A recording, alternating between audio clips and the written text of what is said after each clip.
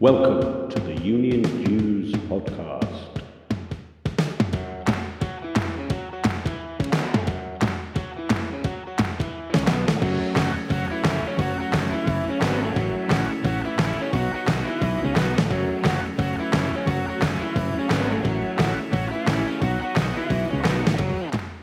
The UK's only All Things Union show, produced for your downloadable digital delight and appreciation. In this week's episode, is better mediation the solution to unresolved conflict that is costing UK industry more than £30 billion a year? The stakes are high, as we will hear from lead mediator David Liddle. Plus Mel Sims' thought for the week and Josiah Mortimer's Radical Roundup. Hello and welcome to Union Jews, the UK's only all things union podcast. I'm Simon Sapper, and in this week's absolutely stuffed episode, we've got David Liddle, who is the Chief Executive of the TCM Group, Britain's leading, perhaps Europe's leading mediator, has mediated in more industrial action disputes, employee relations disputes, and probably you and I have had hot dinner. Some really interesting insights about the future of work and why mediation is the way forward. Controversial stuff for some listeners, I am sure. We've also got Glasgow University's Professor of Work and Employment, Mel Sims, with her thought for the week all about why evidence-based policy making is so important. And of course, we're delighted to welcome back Josiah Mortimer with his Radical Roundup. But first, a question for you listeners. How many people, as a percentage of the working age population, are working at home at the moment? Have a think about that. Got a number? Keep it in your head. Listen out for Mel's piece later on in the show when all will be revealed. Now, in case you've missed it, but I'm sure you haven't, this week is Heart Unions Week. If you go onto social media with the hashtag Heart with capital H, Unions with capital U, but all one word, you'll find dozens, hundreds, thousands of illustrations of all the great things, innovative things, important things that unions are doing. So, without further ado, it seems appropriate to welcome Josiah Mortimer to the show for his weekly Radical Roundup. Over to you, Josiah. Thanks, Simon. First up, almost a third of all NHS staff have had the coronavirus, and health workers desperately need gold standard PPE, according to the GMB union. In a survey of more than 1,600 ambulance workers across the country, 37% of them have had coronavirus, with a massive 84% saying they'd caught it while on the job. The GMB union says poor PPE is to blame, and the union is calling on the government and Public Health England to urgently review PPE guidance for health workers. Next up, Unite has welcomed leaked reports that Cameron-era NHS reforms are to be reversed. The government is reportedly planning to reverse market-led changes to the NHS in England that were introduced in 2012. The changes would aim to tackle bureaucracy and encourage health services from hospitals to surgeries and social care to work more closely. The draft policy paper also says the Health Secretary would take more direct control over NHS England. Unite's Gail Cartmail said the 2012 reforms were a disaster, fragmenting services and giving too much sway to the private sector. Kent Police has come under fire after confiscating the mobile phone and memory card of freelance photographer Andy Aitchison, who was arrested while covering a protest at Napier Barracks in Folkestone. The freelance photographer was supported by the National Union of Journalists and the Bindmans law firm, following his arrest and confiscation of journalistic material. He was kept in a police cell for 7 hours despite him clearly attending a demonstration as a member of the press. A host of leading academics, celebrities, campaign groups and unions have joined health campaign group Keep Our NHS Public to launch a so-called People's COVID Inquiry. Campaigners believe the time for a COVID inquiry is now to analyse why the UK has suffered over 100,000 deaths and what lessons should be learned to inform future decision and policy making. Overseeing proceedings will be the renowned human rights barrister Michael Mansfield QC, and participants will include the chair of Independent Sage, Sir David King, Lancet editor Richard Horton, as well as frontline workers. And finally, yoga teachers in the UK have voted to form a new branch of the Independent Workers Union of Great Britain, which organises precarious and gig economy workers, including Uber and Deliveroo drivers. It's the first union for yoga teachers in the UK and the second ever in the world after unionised yoga in New York. Key concerns include unpaid overtime and poverty pay, as well as a lack of basic workers' rights like sick pay and annual leave. Members also report an endemic culture of bullying, harassment and discrimination. That's all from this week's Radical Roundup in the Union Jews podcast. Find the full Radical Roundup on leftfootforward.org. Thanks, Josiah. I was really pleased you picked up on the yoga teachers unionisation story. That's really cheering for the soul, in the sense that it shows that people everywhere are recognising the value of collective action and collective voice. I just want to give a special shout out to the GMB union and their members working for British Gas, which is part of the Centrica group, who are still in dispute over this absolutely insane proposal from the company to fire everyone and then rehire those they want, but on worse terms and conditions. And if that doesn't sound bad enough, let me read you a tweet that you may have seen already from a British Gas worker. He said, "For me, British Gas died last night. To send out an email saying that they have deducted from our wages future strike days that haven't even happened yet is a new low. All this to force through lower terms and conditions to make us work longer hours for free over 20 years service." Well, I mean, that's been retweeted about 4,000 times already, and you can see why. This is crazy. This is crazy. British Gas, listen, take a step back, look at what's happening. You are destroying employee engagement, destroying your reputation. You need your employees to be your ambassadors. You don't just need them to go out and fix boilers or install new kit or answer calls at a customer service centre or whatever. You need them to believe in the product and the values of the company they're working for. Otherwise, you don't get the return business. You don't get the reputational advantage, which is crucial in a competitive marketplace. This is just so short term. Get round the table and talk, sort it out, negotiate. It's the only way. While GMB members are on strike, they're going to help out in food banks and all sorts of other things. And of course, it's perishingly cold. It's freezing cold at the moment across most of the country. If you ever needed British Gas to be firing on all cylinders, as it were, it's now. And instead, they're just, they're not putting down the shovel while the hole's getting deeper. So admiration, support, solidarity to the GMB, and the West Midlands region of the GMB have come up with what for me is the campaign song of the year so far, with their take on Billy Joel's "We Didn't Start the Fire." And we might just play a bit of that campaign song later on in the programme. Now, it's my great pleasure to welcome our special guest for this episode, David Little. David is the chief exec of an organisation called TCM, which specialises in mediation and mediation training. And I know you might be kind of scratching your head, as it were, and thinking, well, this guy's not a trade unionist. What's he doing on Union Jews? But actually, his work personally, and the work his company does, directly affects what we do and what we need to do when we're representing our members in negotiating change or fending off some attack on terms and conditions. And that whole process of trying to find common ground, trying to find a way through what seems to be an intractable problem. Even if you solve that problem, how do you move from a one-off sticking plaster to doing something more preventative and predictable? All that sort of stuff is something that David's got a lot of experience in and very strong views on. So it seems to me that it directly feeds into what we as trade unionists do every day of our working lives. Now, David and I first met on a Radio Scotland programme, and there was a feature about Brexit negotiations, which of course were going nowhere, were bogged down, obviously, and they wanted two views, one from a mediator and one from a negotiator. They thought there would be a difference of opinion, but of course, David and I ended up agreeing that the only way to resolve this is by dialogue, is by getting everyone who needs to be round the table, of identifying what the common objective is, what could everyone sign up to as an ultimate end point, and then talking and understanding each other's position. Jaw better than war, as Churchill said about diplomacy and conflict.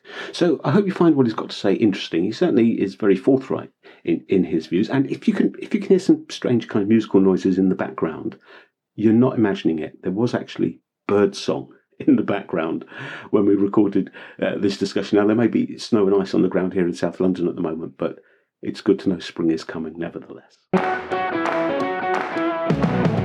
David Little, Chief Executive Officer of the TCM Group being the HR Consultancy of the Year at the moment, best-selling author of a book on managing conflict, a practical guide to resolution in the workplaces. Thank you so much for spending time with us on the Union Jews podcast. Simon, it's an absolute pleasure to be here. Thanks very much for inviting me. Listeners may not be aware of the roots of the TCM Group. I mean, you've been a proponent of total conflict management for over 30 years, starting off with some really difficult cases in terms of community conflicts in Leicester. And the group is now one of the biggest providers of mediation and training in Europe. What's the market like, if you like? Because we see a lot of things where there's almost a binary thing going on. Trade unions will be able to negotiate, but if employers are resistant, then we quickly drift into conflict, formal or informal. So I know that unresolved conflict costs billions and billions of pounds each year to British industry. But in real terms, especially in the current climate, what's the market for the services you're providing? It's vast, Simon. I think the area that we concentrate on would be predominantly on workplace disputes. I'm thinking here in colleague to colleague, colleague to manager, within teams and within groups. But we've also been looking at and using mediation for a number of years in the industrial relations and workplace relations, employee relations space.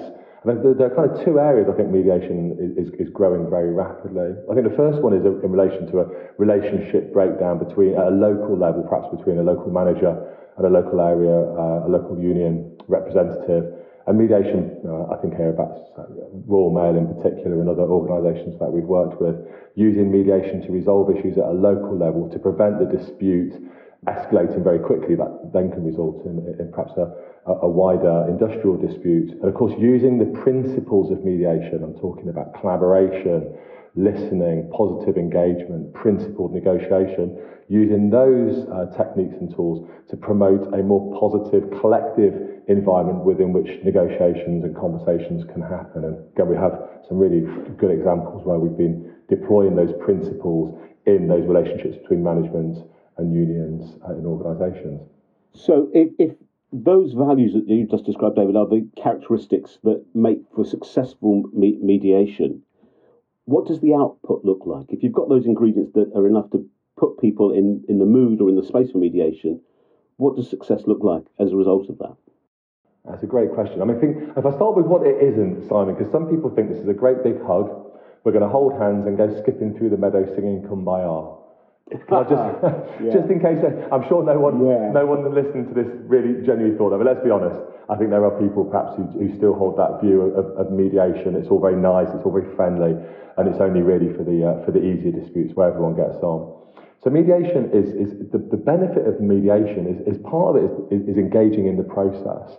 And what people tell me from engaging in mediation is they gain better insights about what the other person's point of view is, the other side's perspective. We can really listen to each other and listen to understand, not listening to defend. That classic defend, attack, win, lose, right, wrong dynamic that we see in so many negotiations. This is a different approach. It's about listening to try and gain meaning and insight and actually understanding what our shared interests and shared needs are. And this is a really important point, particularly as we're coming through hopefully the latter stages now of COVID. It's about focusing not just on our internal needs and interests, but also looking at citizens and communities and thinking about sustainable business practices, the needs of our environment, the needs of our citizens, the needs of our employees in the workplace. So the mediation process is about bringing people together to gain insights and to learn. That's the primary output. Whether or not everyone agrees or not, Simon, is irrelevant. Mediation isn't about everyone slapping each other on the back and agreeing. It's about disagreeing well. That's the key here. And as we're disagreeing well, then actually what we start to see are perhaps some green shoots of agreement, convergence, common ground. But we also respect there are going to be differences. Clearly one of the key roles of the union is to hold the employer to account, to get the best deal for its members. And that's not always going to be nice, friendly conversations. But it does mean it's about how do we have those conversations where we disagree in a way which protects the relationship between both sides. And that's what's really important here, protecting that relationship and giving everyone the best chance of getting some positive outcome, a resolution. Right.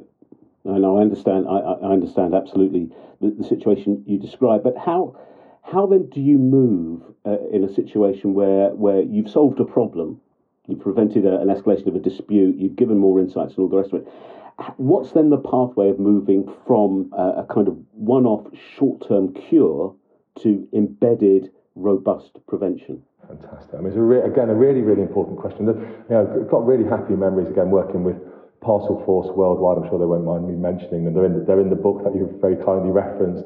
Developed an industrial relations strategy called Table of Success.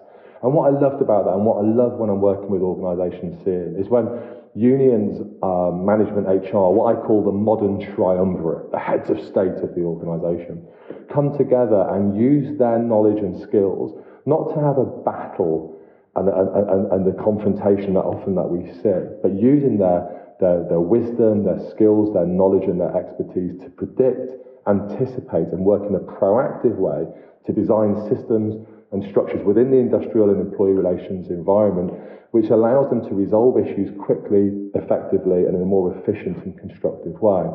So I think the learning that we take perhaps from an industrial dispute, from a very challenging collective negotiation, would be used to inform the culture of the organisation and using those principles within the employee relations strategy. And that's what I think is sometimes missing. I look at going to organisations and they blow dust off the ER strategy, and it goes back to sort of mid-1970s. But actually, when I talk to people in this modern pluralist environment which they're working in, union reps, managers, HR, they tell me it's about spotting issues early, listening constructively, positively engaging. But when I read the strategic framework, the ER strategy, and the documentation that supports it, and the culture, it's almost the antithesis of that. So it's about aligning what is happening on the ground with the design and the development of these frameworks that support good employee relations in the business. Right, yeah. I can think of examples in my negotiating days where we did exactly that, and we came up with those procedures that were clearly understood, easy to use, provided visible success. But equally, I can think of many circumstances, more circumstances, unfortunately, where it's almost been too much trouble. It's almost been too much trouble for, say, the employer to engage in negotiation. It gets too draining, takes up too much resource, gets in the way of other strategic objectives. And then you get to some very difficult places, I think. I mean, difficult for all stakeholders, such as the current wave of total fire and rehire scenarios that we've seen and are still going on. How do you convert those who are mediation averse? I mean, it should be a no. I mean, what I struggle with is it should be a no-brainer, because the value to productivity, employee engagement, and so on is clear and unambiguous. But there are still too many employers who say, "Can't be bothered with all that. I'm in charge. I've got the power. This is what we're going to do," and that begets a response from the union which is necessarily defensive, and you get into then a vicious cycle rather than a virtuous circle. Let's walk down the high street in 2 months together, Simon, and look at the shop windows relating to the management systems and leadership styles that match your model. And I bet they've got soap on the windows and they're closed down. This is a massive imperative for businesses. I think the successful businesses of the future will recognise that the picture that you've just described is not tenable, it's not sustainable, it's not meaningful, and it's not going to deliver impact. Impact measured in terms of shareholder value, stakeholder value, the really critical measure here. Sustainable business practices, a commitment to environmental factors, social and governance factors. It's about delivering and deploying an approach which brings everyone together to meet the demands and needs of the business. And you actually answered my question to an extent, because the evidence is already there. If we look at the UK figures pre-Brexit, one of the disengagement, only 30% of the workforce are engaged according to Engage for Success. One of the least productive nations in the G12. Our well-being, obesity, mental health factors within the workplace, many of our metrics are really, really terrible, nay, woeful. And our response to many of these issues, I see, within organisations is to apply a policy framework, oftentimes, a formal, rigid, litigation-inspired, confrontational, reductive, often divisive and confrontational system to resolve issues. Now, I don't think I don't think one has to be particularly one of the enlightened few to say that model of business is not a sustainable model. And what I think it undermines the role of the modern trade union. I think it positions the trade union and management as a consistently, persistently confrontational dynamic. And I think when I speak to trade union reps, whether it's at a local level or indeed on a national committee, they've got fantastic insights about what's going on in the business. They know what's going on for their members. They're listening to their members' needs every single minute of every single day. And I think they are well positioned to give a powerful voice to their employees. And if all it is every now and again, once a year in a pay negotiation, we roll out the sort of tables and sit and face off from each other, and every now and again there's a bit of a blip, and generally we kind of avoid each other, but actually secretly we get into rooms and do the deal behind closed doors, but don't tell anyone we're doing it. That is not good, clear, transparent, coherent, meaningful, sustainable, effective industrial and employee relations. And like I said, let's walk down the high street together. Let's go and fly on some planes together. Let's go and look at the industrial areas and ask ourselves some really key questions. Are those businesses that are meeting the paradigm or the shape that you've been describing, are they sustaining? And I think we can look clear and say, no, they are not. Well, I'd be very happy to walk down the high street with you in that way. Not quite so sure about getting on a plane yet. But, no, well, I think that's a fair point. But, yeah. Let's wait till this is all over and then we'll go on holiday together, Simon. But the situation you're describing is absolutely rational and logical and obvious, and would boost engagement and productivity and therefore the durability of enterprises. But we see some big beasts not behaving in that way at the moment. Heathrow Airport, British Gas, British Airways, and we see an unfortunate confluence, if you like, of some aggressive, you could say, desperate management behaviour aligned with a regulatory environment which actually kind of encourages short-termism, encourages low productivity, and so on. So we've got a hell of a job really to turn the ship around. And I wondered to what extent you shared or disagreed with that analysis, and secondly, to what extent green issues are a game changer, because if you have green issues as articulated by workers who are millennials, you suddenly have a whole new dynamic that enters the value system about work and about employment.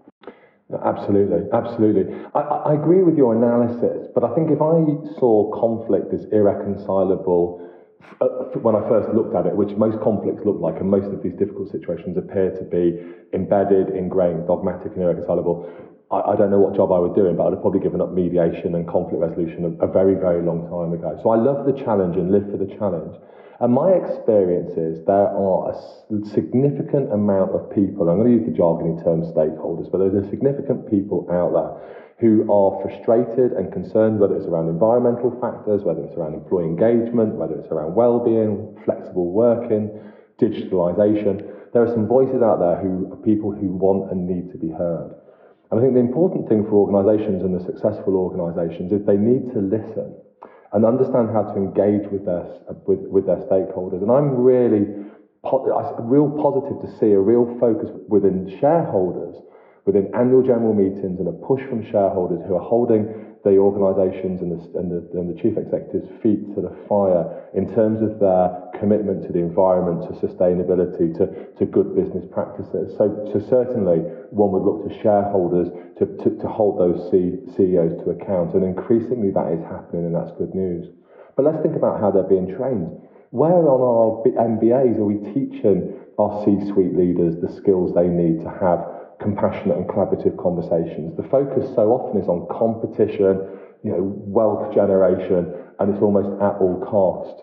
So perhaps we need to be talking to our business schools about how we're teaching and developing leadership capabilities. Within our performance and reward systems, Simon, if we're only rewarding financial success, then that's all that our CEOs and C-suite leaders and others in the organisations will be driven to achieve. If the measure of the success of the organisation is a happier and more engaged workforce, for instance, or the delivery against a set of core values and principles, then I can be pretty confident within those organisations and businesses that our C-suite leaders will start to move in that general direction. If we start to see I often say to organisations, peel the values. You've already got a blueprint in your organisation. You've named a few of them, and I've worked with some of those. They've already got the blueprint. It's called their core values. Bring the values to life in the way that you lead, the way that you run your HR processes and your employee relations processes.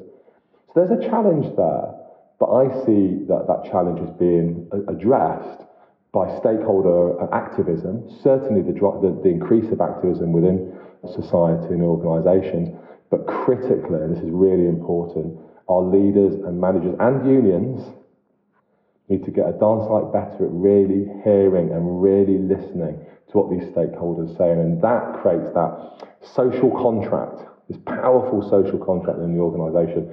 And I would go as far as to say that the social contract will be the driver of the successful business of the future. Yeah, I can see the vision, and I would buy into the vision as well. In this scenario, and you've worked in non-unionised and unionised environments, and some of the unionised environments I know you've worked in have been really challenging from an IR perspective. When you see the trade union movement working at its best, what's the difference in your experience that the active engagement of trade unions bring to the process? I think a deep insight and understanding of the needs, the goals, the motivations, the hopes, the fears, the aspirations of the workforce. An employee voice is such a critical aspect around helping organisations to shape the systems and the structures. I think I'm a massive fan of transformational leadership or servant models of leadership. And a servant leader or transformational leadership is really about leaders listening and positively engaging. And not just listening to the voices, Simon, of the people who agree with them. We can all get into a room with a bunch of people who say yes, yes, yes. That's no good. The good leaders need to hear from people who are going to challenge them, who are going to dissent and disagree. And I think the role of the union is to dissent and to disagree and to challenge and to really push and to hold the organisation to account. But in order to be able to do that, there has to be a positive engagement. We have to go back to my original point around disagreeing well and being able to build dissent. We're fearful of dissent in our businesses. We're fearful of dissent because we're fearful of conflict. We're fearful of the fight and flight and all of that dynamic going on. And we forget our leaders and union reps are human beings. They experience that cortisol, the amygdala firing away, and it all becomes very emotional and difficult, and we're not very good at handling it. And I think people are scared of it, and it kind of becomes, it becomes very combative and binary, as used the term earlier. So I think for the best union activism and union involvement and engagement, but it can't be the unions who are moving towards management and leadership and HR. There has to be a conversation between those three core functions about what it is that's important to them. So it's not saying to unions, you need to change the way that you deliver trade union, your role as a trade union. It's about the HR function. I mean, we haven't even talked about the role of HR here. I mean, goodness me, they really do need to change and think about their role within this. The frameworks that HR use are, so divisive and so pernicious and so destructive and so damaging. And until HR really start to recognise that their policy frameworks are fanning the flames of fury and anger, and HR really need to take a step back and think about how their policy frameworks are pushing the unions into this more confrontational route. So it's not, you can identify the need for unions to change, but that can't be identified in isolation. It has to be recognising that our leaders and the HR and management function also need to get into a room and work out what is it we're trying to do here and how can we do it better. No, well, I think you're right. We haven't really touched on the role of HR, and that could be the subject for a whole new podcast series. Thanks for that, David. That's my next project lined up. But that leads me to think about your book. Your first book on managing conflict dealt with grievance procedures, and essentially said, look, if you've got a formal procedure, then you've got a cultural problem that you need to address. But you're now working on a second book. So how do you follow? How do you follow that?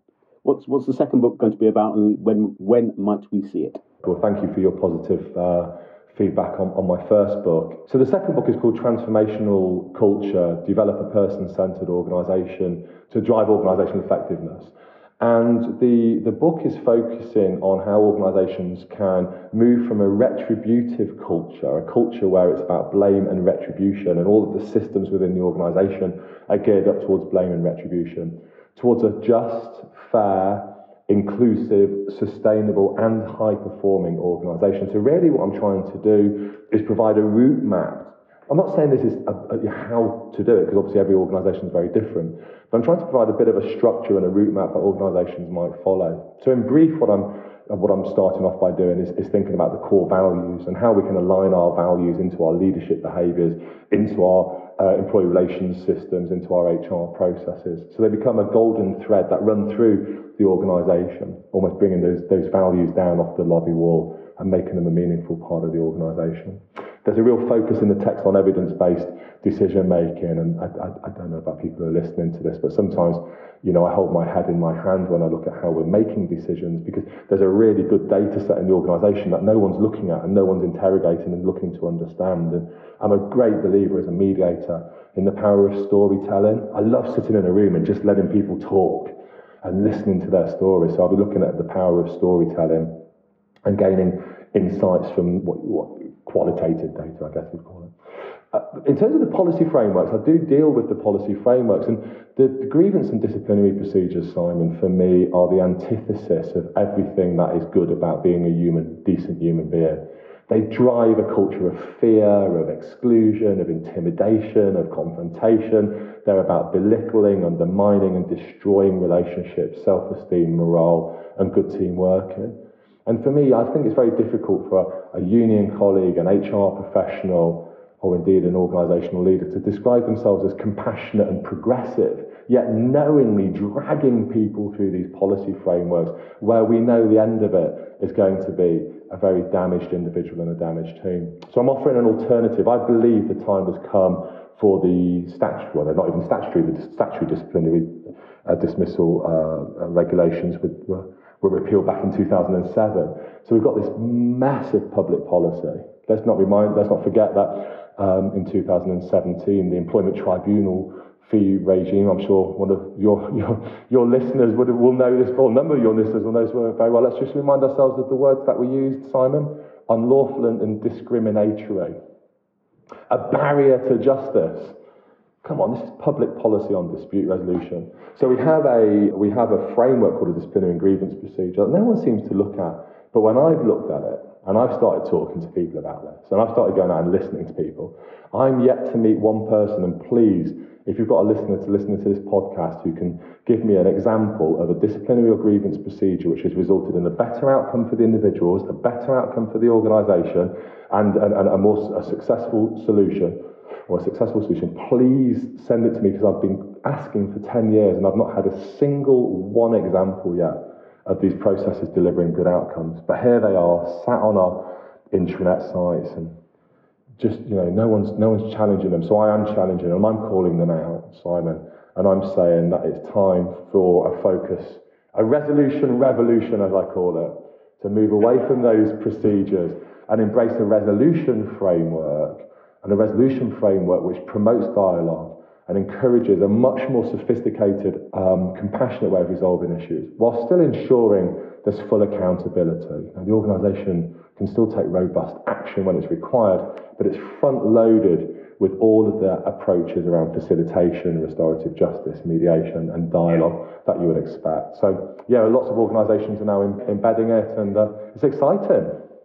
It is indeed. It is exciting. I mean, you may regret actually making that invitation for stories. I'm just going to search through my files as well. I'm sure I've got a few to give you, because of course part of the challenge of this is you spoke about people behaving as adults. We see too many employers and sometimes other stakeholders as well who are better described as juvenile delinquents, with all the destructive connotations that has.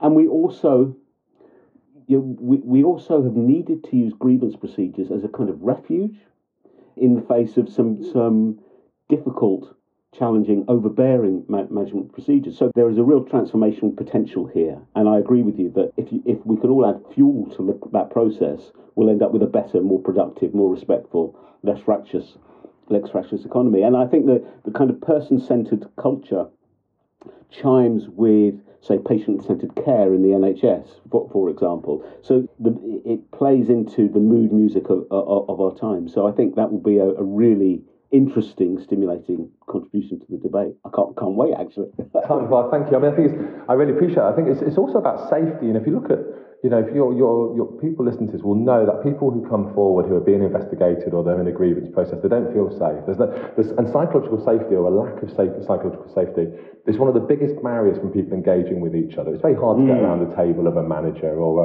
a colleague when you don't feel safe. And I think what happens is that psychological safety, rather than trying to build it and create psychologically safe spaces for people to resolve issues, we continue to erode it. We're not doing it on purpose. But what happens, I think, is the union rep who are acting on the best interest of their member pull in one direction, and HR are now going into risk mitigation mode and they're pulling in another direction.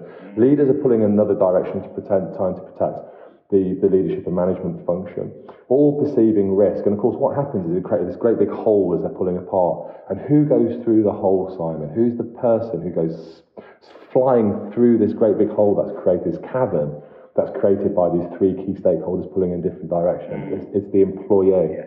And if we can put the employee back into the centre, as you described, patient-centred care, employee or person-centred ER and HR systems, put the employee back into the centre and then build around their needs. What is really fascinating is the need of the union rep, the need of the HR business partner, the need of the leader.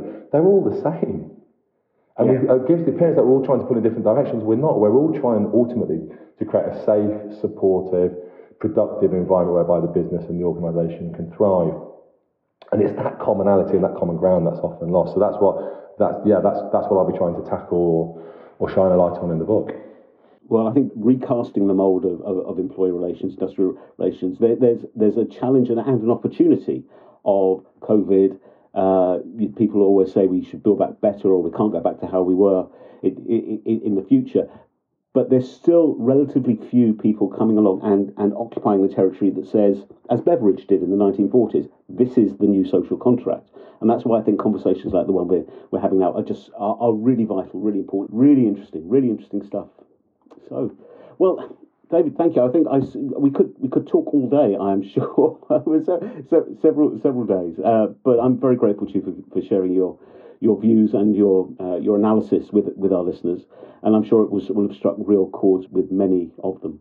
Amazing. Well, I've really enjoyed it, Simon, and thank you so much for inviting me to be part of the podcast today. And hopefully, we'll get on that flight and we'll go on that walk down the high street at some point, at some point in the future. I shall look forward to it. Well, listeners, my thanks to David for being so candid. And I hope you enjoyed that discussion. There was a lot of really, really interesting kind of visceral stuff in there. I mean, some of the quotes, I made a note of them as we were going along. Whether or not people agree with each other is irrelevant. The key is to disagree well. I think we'd recognise that, wouldn't we? If all we're rewarding is financial success, then that's all our CEOs will be driven to achieve. True. But interestingly, perhaps most profoundly, when he talks about a new social contract, that's interesting stuff. A new social contract that will be the driver of successful businesses of the future. Are you listening, Chris O'Shea of British Gas? Did you hear that? And then things like grievance and disciplines are the antithesis to everything that makes a good human being. I mean, he threw out a challenge there, didn't he? Send me your case files of disciplines and grievances that have actually made a difference. Well, I've got a small library of them, I have to say. I'm not short of content on that one. But I think genuinely there is some really interesting stuff in what David was saying and the ideas he was putting out. And if we are going to build back better, as it were, if we are going to look at reshaping what good work looks like, there are all sorts of elements to that. This idea of employee-centred personnel policies is actually, really, really quite important. I mean, it could go terribly wrong. I mean, I remember when a couple of years ago, Accenture said they were going to scrap kind of performance reviews. They were just going to do it on a 24/7 real-time basis. And they thought this was a great idea. But I'm thinking, my God, people are going to be under pressure all the time. There's going to be no break from a kind of big brother approach by the employer. You could say that's an employee-centred set of HR policies. I'm sure that's not what David had in mind, but you can see how an idea can tip from something that's good to something that's not quite easily. But, certainly a debate that will run and is really important as well. If you agree, if you disagree, if it raises thoughts, ideas, please do let us know. You can contact the show by email at unionjews@makesyouthink.com. You can tweet us at Jews Union. We'd love to have your views, be part of the discussion. This is a moving debate that is shaped by every one of us. Now, it's my great pleasure to welcome Professor Mel Sims to the show for her regular Thought for the Week. This week, Mel takes a look at evidence-based policy and just why it's important.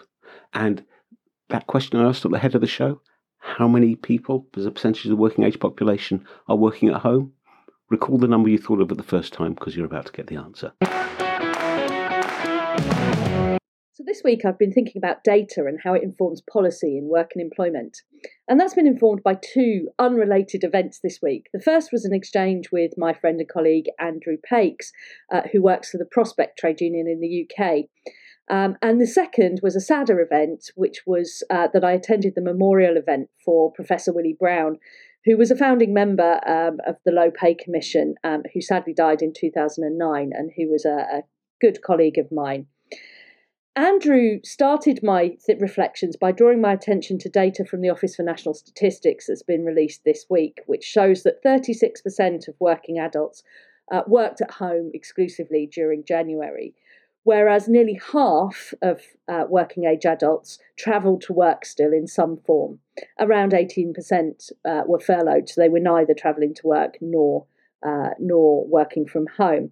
And I don't know about you, but because everybody I interact with at work is also working from home, that number instinctively feels like an underestimate. It feels like an underestimate that around a third of workers are working at home. But it's not. We've got a lot of data sources that reinforce that figure, that actually more people are still travelling to work. And in general, as human beings, we can find it hard to imagine how life is for people who have very different experiences from us. And I think that matters a lot in policy making. I can't tell you in the last 10 months how many times I've read articles predicting the death of the office, or how many times I've been asked by journalists whether we'll all be working at home in the future. And that ONS data tells us why those questions really only apply to a minority of us. But because that minority includes people who write articles for newspapers and who work in think tanks and who are central to policy making, it really matters a lot to them. And that made me reflect on one of the big things that Professor Brown taught me, which was not to get sidetracked by puff pieces and fancy reports, but to really follow the evidence and to get out and about and talk to workers and managers about what their lives are actually like.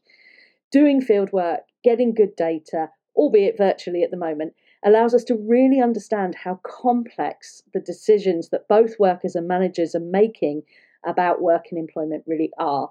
And it encourages us not to overgeneralize from our own experiences and the experiences of the people around us.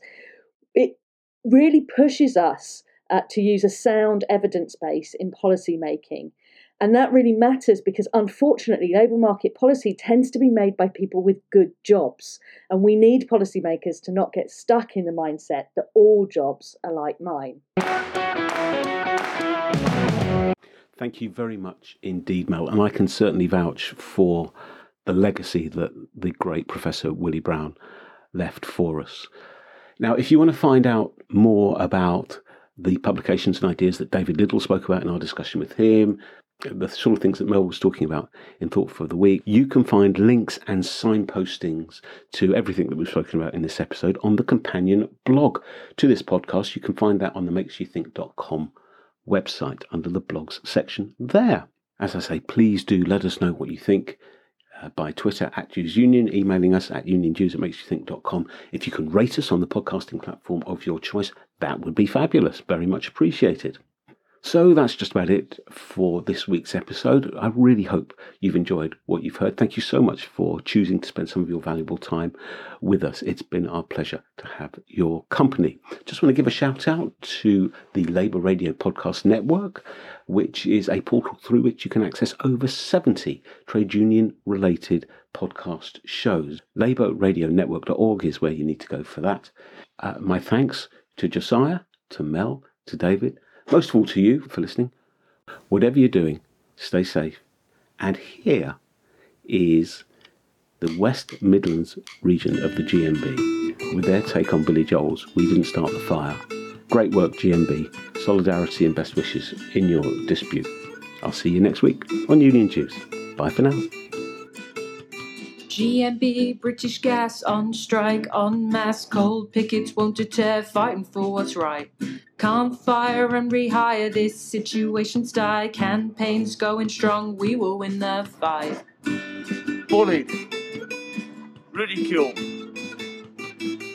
intimidated. Longer hours, lower pay, you can't stop this Taunting. Chris O'Shea. Love our jobs, but draw the line and working all the Insecure. time. On strike, giving back, we've helped food Stress. banks pack, weeding gardens, painting fences, don't cross a Harass. picket line. We didn't start the fire. It was always bad, but the world was turned. We didn't start the fire. No, we didn't light it, but we tried to fight it. In lockdown, we kept on bringing heat to everyone. Social distance conversations working cause we care. We want to do our best.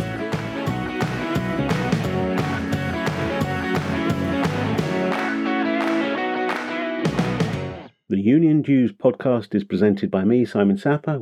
It is a Makes You Think production.